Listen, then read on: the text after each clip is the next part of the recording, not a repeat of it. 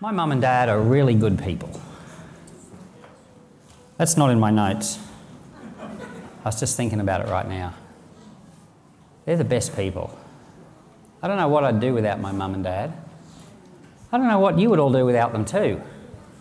They've helped us a lot. Nothing's ever been too much for mum and dad to do for someone else. There, that's the sermon. Do what they do. No, I'll say a few more things than that, but just thinking about them, think, you know what, we should just copy them, the stuff they do. You know, mum and dad originally always planned to have 4 kids. I think they've said about this before, right, a few times. And so when they had 4, they were done. Like most people, you'd think 3 or 4 is about the normal amount of kids to have. And but the Lord told them to have some more kids. And there'd be a lot of people that would say, nah, that's not the Lord. We've had our kids. A lot of people would not even consider that could be God at all. That's just a thought. That's not it. We've had our children. You know, Mum, she went off to this conference in I think it was 1989, a John Wimber conference. Some of you might have heard this story before. John Wimber was the guy that started the Vineyard movement in America. There's an interesting whole story behind John Wimber, and if you ever get time on YouTube, go look up some John Wimber sermons. He's just so interesting to listen to. And he inspired a lot of people to, you know, pursue the gifts of the Spirit. And that Toronto church, which is really famous, that was a Vineyard church. And John Wimber, just an amazing Christian. And Mum went off to his conference in Sydney in 1989 or something. And the Lord spoke to Mum in that conference from Romans chapter 1 and 2. In Romans chapter 1 and 2, we should have that scripture up there. It says, "Therefore I urge you, brothers and sisters," is that it? Romans 12, verses 1 and 2. I'll read it to you. "Therefore I urge you, brothers and sisters, in view of God's mercy," that's an interesting point, in view of God's mercy. Anyway, "being mindful of the fact that He's a very merciful God, I encourage you to offer your bodies as a living sacrifice, pleasing to God. This is your true and proper worship." They used to worship in the temple, you know, like in the Old Testament, bringing sacrifices, and they thought the sacrifices was their proper way of worshipping. But Paul is saying, mindful that God's really merciful to you, He's so kind to you, the proper way that you should worship Him is to give your bodies to Him. And your minds, give all of yourself to Him. That is proper worship.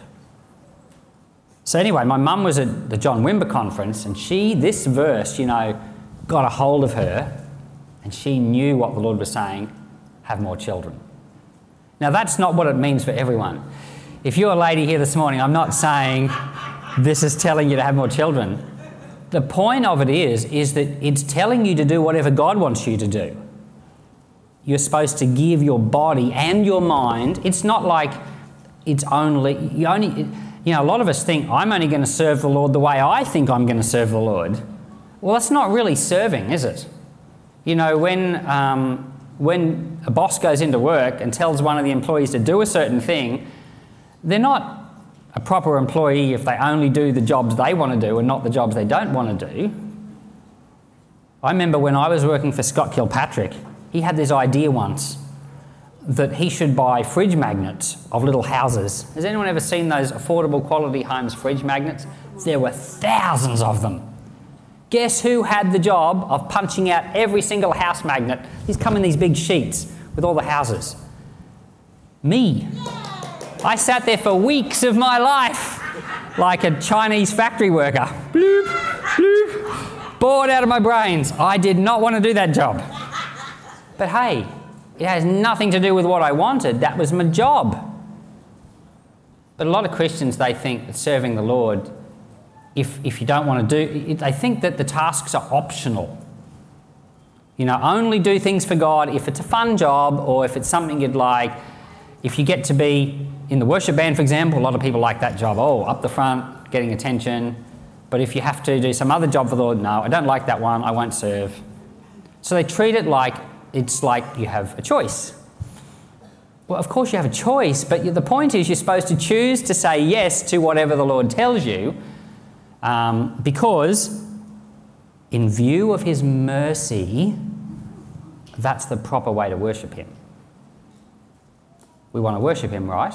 So Mum, who did not want to have more children, and who can blame her? She'd already had 4 and she was 39. Now, maybe you're just a teenager or you're 20 and you don't appreciate that by the time you're 39 and had 4 kids, you're worn out. And you're not really ready to have another 4. But, and I can appreciate that because I've had a bunch of kids, and the idea of starting again is a ghastly thought.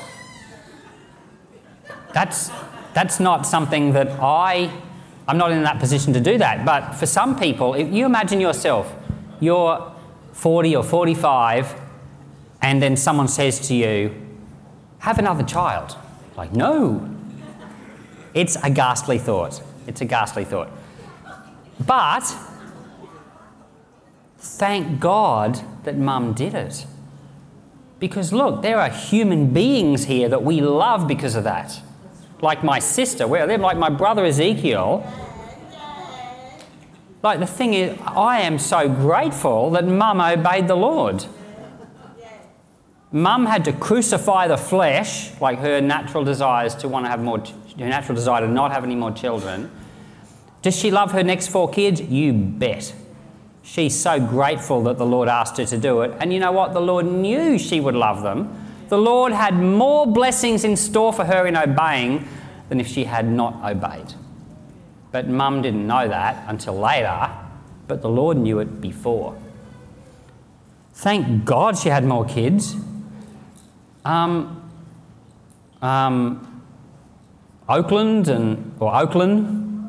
and Wes and little Brianna wouldn't even exist. There's not only humans wouldn't exist, Nicholas McCombs wouldn't be married. I mean, all the implications are, going to flow on for thousands of years. When you obey the Lord, it has implications that flow on for thousands of years. It has eternal implications, and the Lord knows them all. And when you say no to the Lord over anything, you just don't know what you're saying.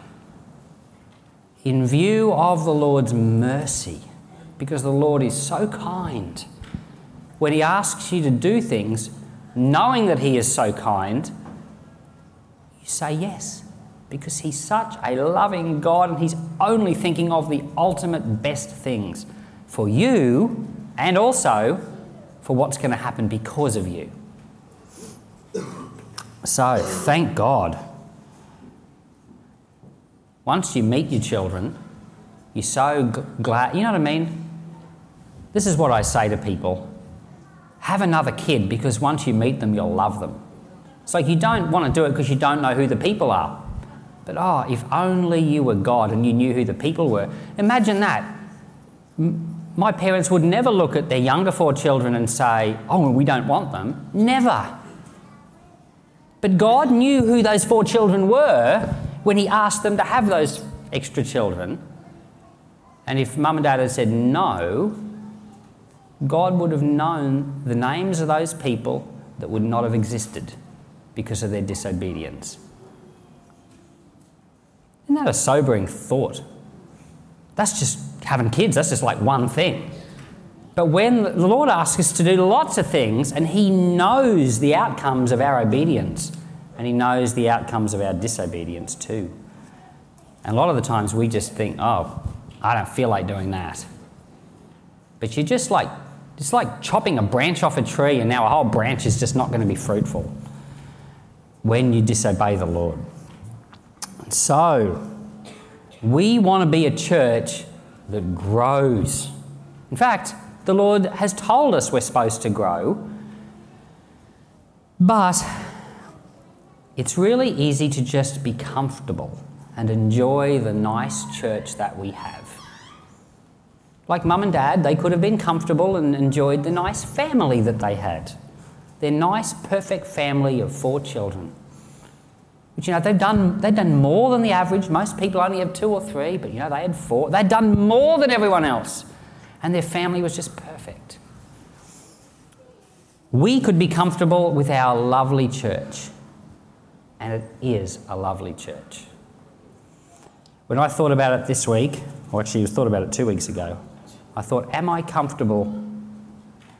Yeah, I'm comfortable as far as the church goes. If the church never changed and it was just stayed this way, I'd be okay with that because it's a nice church. I've got all my friends here. We enjoy Sundays together. The Lord is so good. We worship Him. But there's something wrong about that attitude. Sorry, Lord. It's like when you're comfortable, it's kind of like, maybe it's not like a well thought through position, you know what I mean? Like when you're just comfortable with what you've got, it's probably because you never thought through what that really means. But it's like when you pray for things, you say, oh Lord, I pray the church will grow, but deep down you don't care if it doesn't because you're just actually happy with it the way it is. So you're not praying with any faith. Either way, if it does or if it doesn't, who cares? Well, it's very easy to be like that. But Dad's just been talking the last few weeks about bearing fruit for Jesus. He didn't use that expression. He talked about good works. That's what he's been talking about. But another way of saying it is bearing fruit for Jesus. Being fruitful, doing things which produce fruit. That's what we're supposed to do. Jesus said that He was the vine and we are the branches, and we're supposed to bear much fruit. We're not supposed to we're not supposed to just be happy to be in the vine because it's a lovely vine and we just enjoy being there. Yes, we enjoy the vine, but we're supposed to bear fruit. So we're supposed to do things for Christ, and as I thought more about this, I thought to myself, you know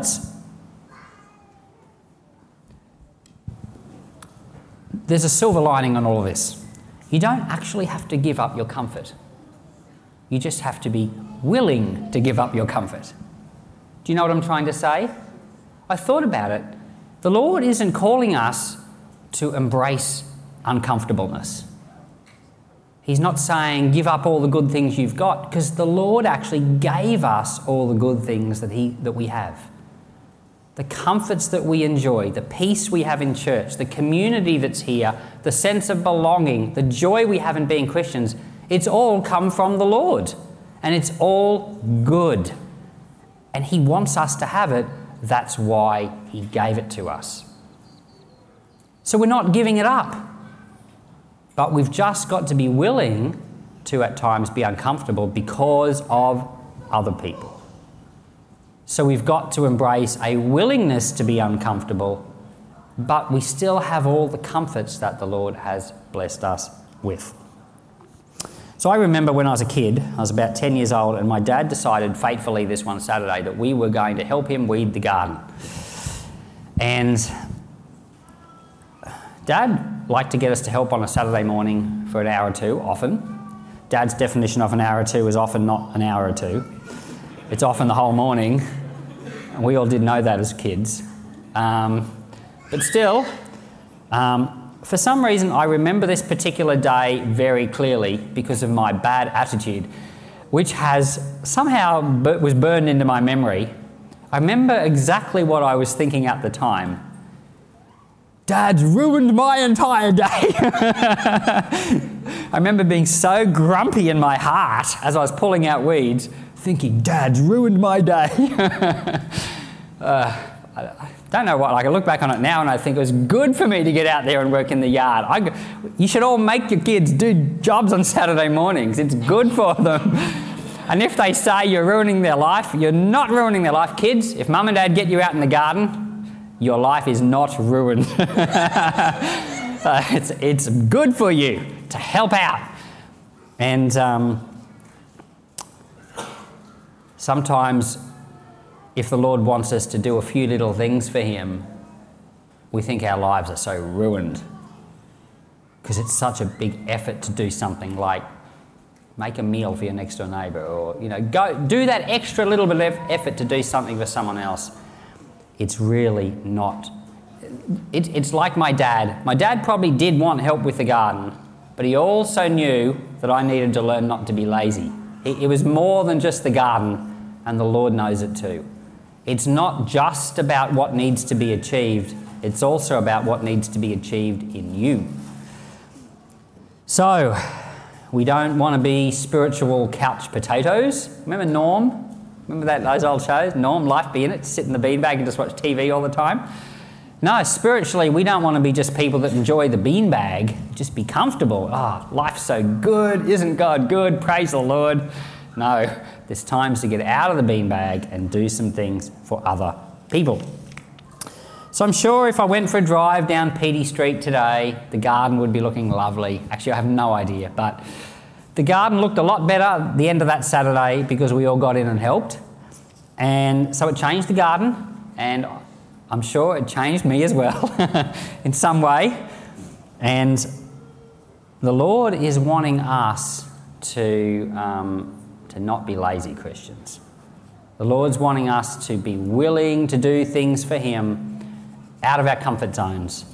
And so if we suddenly had a whole heap of new people in the church would be different. The church would change.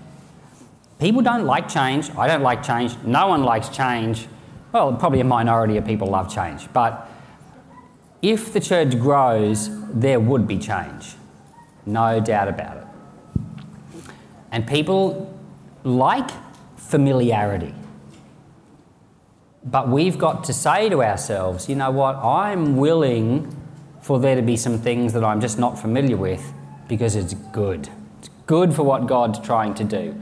And you know what, maybe some of the things that might happen wouldn't be what you think should happen. It's, when families are making decisions, when mum and dad are discussing what they should do, sometimes mum and dad don't agree. Right? So sometimes one of them just says, well, no, we do it. Usually it's the dad, but not always. Sometimes someone just says, well, this is what we're doing, and if you're going to do it together, you do it together usually by agreeing that you will do it together, even though some of the time you may not be, enthusiastic about every element of the thing you're doing. And as a church, we've got a lot more than 2 people here. So there just inevitably has to be some things. In my mind, I don't have some kind of laid out idea of what will ever happen in the future. Only the Lord knows these things. But all I know is that if the church grows, things will happen. And not everyone will think it's what should happen. But what we've all got to decide is we want to see the Lord work. And we're gonna participate, even if it's not always exactly what we think. I've always thought to myself, there are people who have been a part of this church, and then they've had to leave for various reasons. And Eli and Lisa Tyson from the USA was a couple like that. Some of you might remember them. They were here about 10 years ago, and they were part of this church for a few years. And when they left and went back to the USA, Lisa was telling me, she said, we just can't find a church that's like Peace. We just want to be in a church that's just like Peace. Well, they couldn't find one. There wasn't another one like Peace. So what do they have to do? They just have to join a church and give their heart to it. That's what you got to do. And if the Lord works in our midst and people join the church, like bikie members and drug addicts, and children join the Sunday school who are not well behaved and run around screaming in the middle of the service. Don't complain that there's yelling and screaming in the middle of the service. There'll be a million unforeseen consequences of the church growing. And, well, you know, we lay down our bodies and our minds a living sacrifice in view of God's mercy to us. Gosh, if God wanted a perfect heaven, he never would have let all of us in. You know what I mean? Like the perfect heaven, it'll all be perfect in heaven one day, but the kingdom of God, if he required it to be a perfect kingdom of God, it'd be an empty kingdom of God. There'd be a king and no subjects. But God knew he had to deal with people. Well, once you have people in anything, it's ruined. Pretty much. Because people are just people. I don't know what to say about it. If we are going to grow as a church, we've just got to be okay with having other people in the church who are just going to mess up some of our stuff. It's just what's going to happen. I remember, now I have a cousin, Corinne, who married Zach May, right? So I have a cousin, Corinne and Zach. In America, Marie has a cousin, Zach, who married a Corinne. So we've got a Zach and a Corinne in two continents. And anyway, they got married and they had their first child. Their lives completely changed. And I remembered, Zach and Corinne, if you're listening, God bless you. But I remember seeing a Facebook post this one night from America, Corinne, and she was tearing out her hair with this little baby because it wouldn't go to sleep, and she was saying something like, I can't remember the exact thing, but it was something like, I can't handle one kid, I don't know how I'll ever handle more, something like that. And I remember thinking at the time, one kid's a breeze. And because what happens is the one kid changes you completely. That's why a second kid is not as hard as a first kid, and a third kid's not as hard as two, and all of that. What happens is it changes you. So when you're just single, you do whatever you want. It's just you. When you get married, now you do some of the things you want, and you give in too, because now you're agreeing with other people about how your whole entire life is going to go. So you've got to give up some things. See? When you involve more people, you have to give up some things. And then the two of you decide to have a child, and now both of you are plunged into being selfless humans. 24 hours a day for the sake of this little one who's completely helpless and needs your attention. So it changes you because now you're willing to do anything for that little one. So parents give up their comforts for the sake of someone else. So that's what I'm saying about us as a church. If we want to grow, we have to embrace that willingness that young parents must. They go through the journey of learning that, and we have to go through that journey as a church. As a whole group, we have to go through that process of giving up our comforts. So we've still got the comforts, we've still got the love of God and the joy, and we've still got them, but there is a sense of needing to give up things so that other people can be added to us. It's the nature of it. The good news is it will change us, and we'll become better people. So you wonder why certain churches just grow. There's people added to them all the time. It's because they're able to grow. There's a grace at work, but there's also a certain attitude within the people that enables it to happen.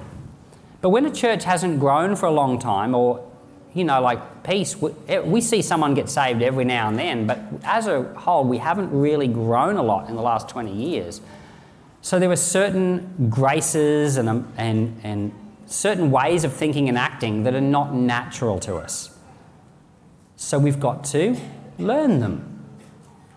And when new people start being added, we've got to be flexible with ways in which your life may be less familiar than it was before. Okay? That all makes sense? Sometimes you've got to get up at midnight to feed the baby, and with a church full of babies, sometimes you're going to have to do things that, you don't feel like doing, but you're doing it for them in view of God's mercy, because God is so kind. And of course, someone did it for you when you were a baby Christian. Someone busted their guts to help you along. And so we have to have this attitude about us that's got a big heart for other people. So we can't have an attitude that says, they'll be right. You can't think like that. You've got to have a big heart for new Christians. You've got to have a big heart for unbelievers. You've got to have room for them and be willing to do things for them and be willing to forgive them when they stuff up your life, even if it is just temporarily. If they want to come around to your house and hang out and talk about the Lord until 1 o'clock in the morning, let them do it. Because they need it. And God knows you probably need it too. Probably it'll change you as well. So anyway, here's the question for you. If nothing changed in the church and we just went along Sunday by Sunday enjoying our church life, would that bother you? Would you be bothered by that? If the answer is no, then you're too comfortable. And we need to change that. Okay? In John chapter 4, verse 35, Jesus had just been talking to the woman at the well. There's a story of the woman at the well. He shared the gospel with her. She was blown away. She went back to her city and her town in Samaria, and a whole heap of people became really interested in the Lord. And then Jesus is talking to his disciples and he says this.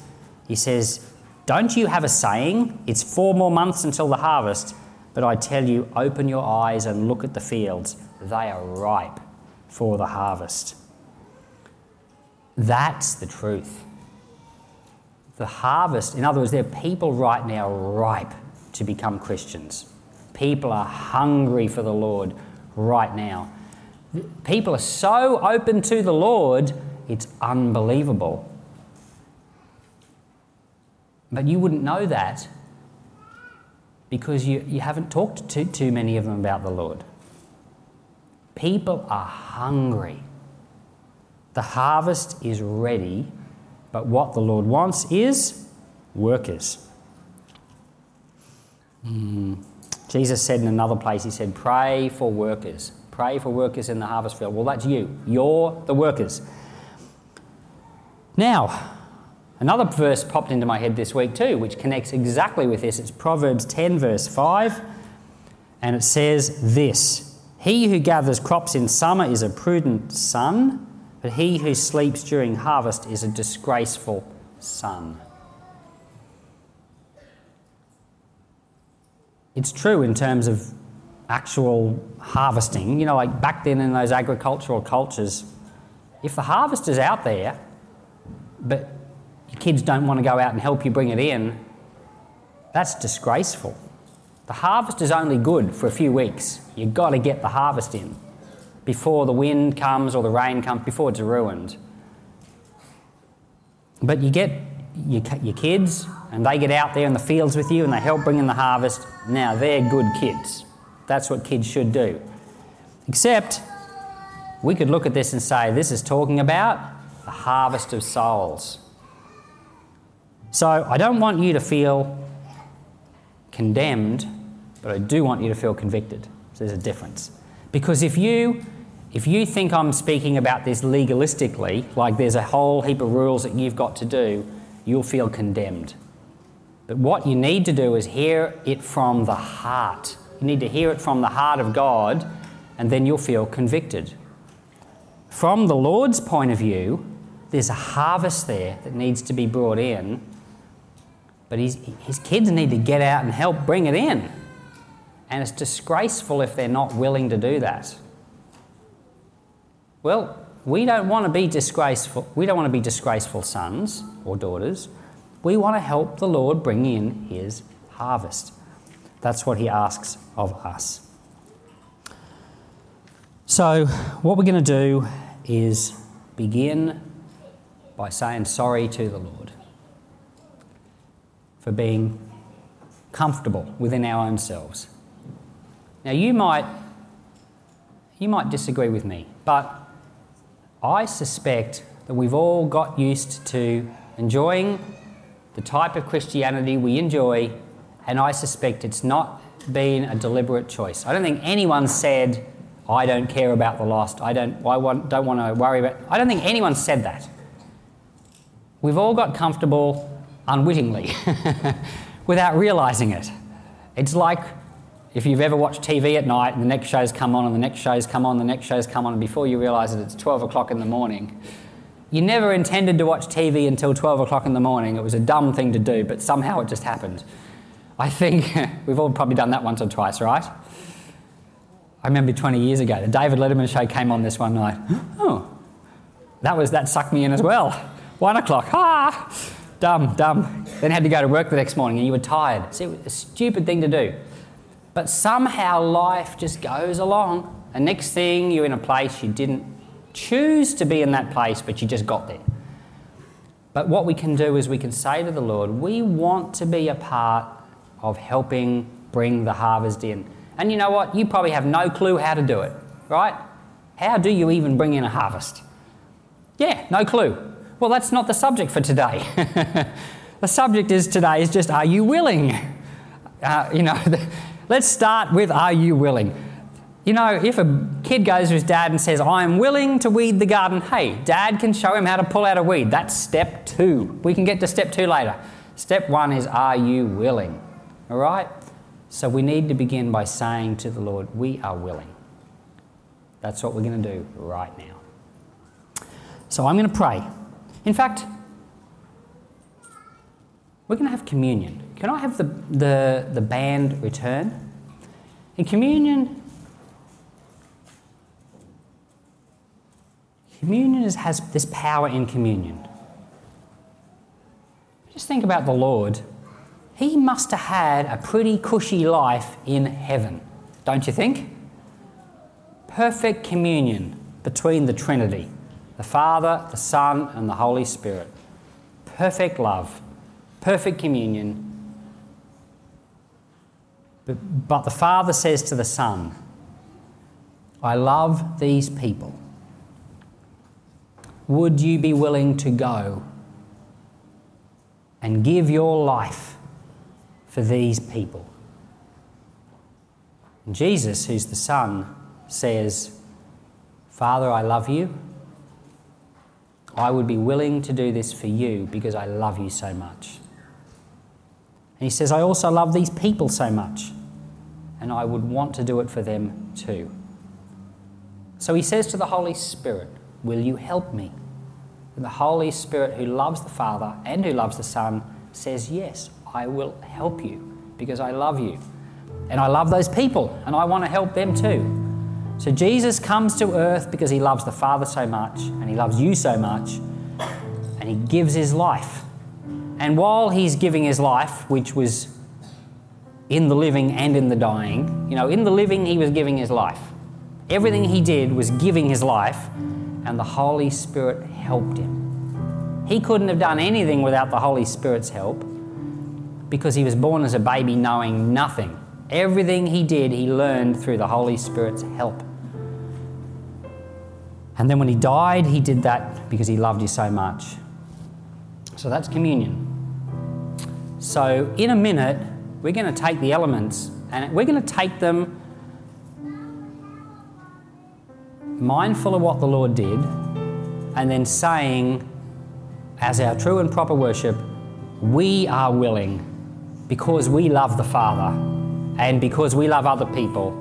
We are willing to do what Jesus did and give our lives as well. So let's hand out the elements, and in just a minute we will receive them and we will pray. This is the body of Christ broken for you.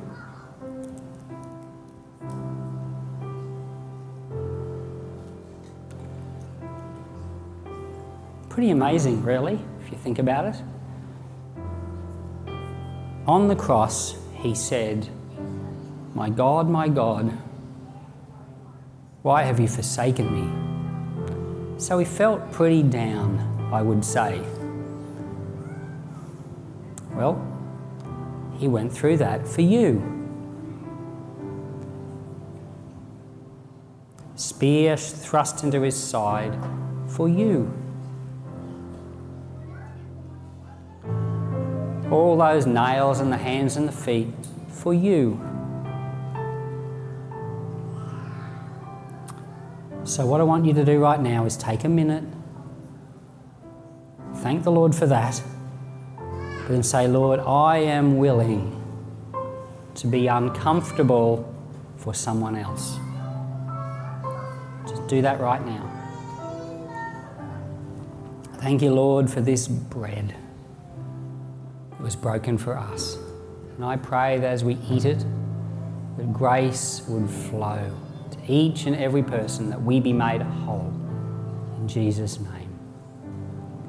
Let us eat the bread.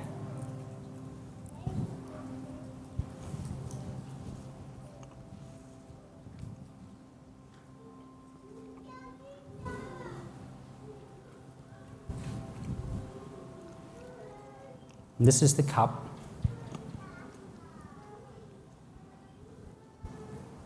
For the forgiveness of your sins. We've all done things that are wrong. And it's just amazing that there's even a thing like the blood of Jesus Christ. You know,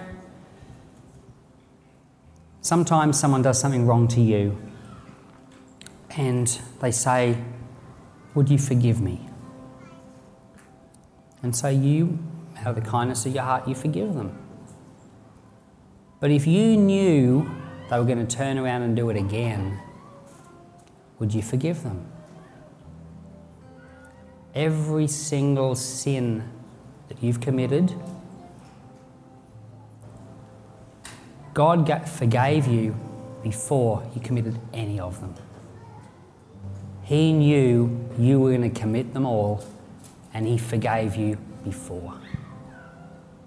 That's the power of the cup. We forgive people after they've done something to us. And if we know they're going to commit something against us, we don't want to forgive them.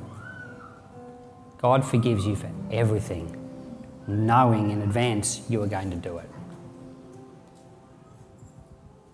Lord, we thank you for the cup and for the mercy of God which flows.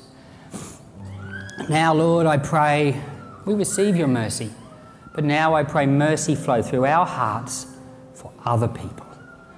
As we drink the cup right now, let grace be given to us to be the people of God, to be people who embrace change, who are willing to, Lord, to go out into the harvest and serve. Give us these graces, I pray. In Jesus' name. Let us drink together.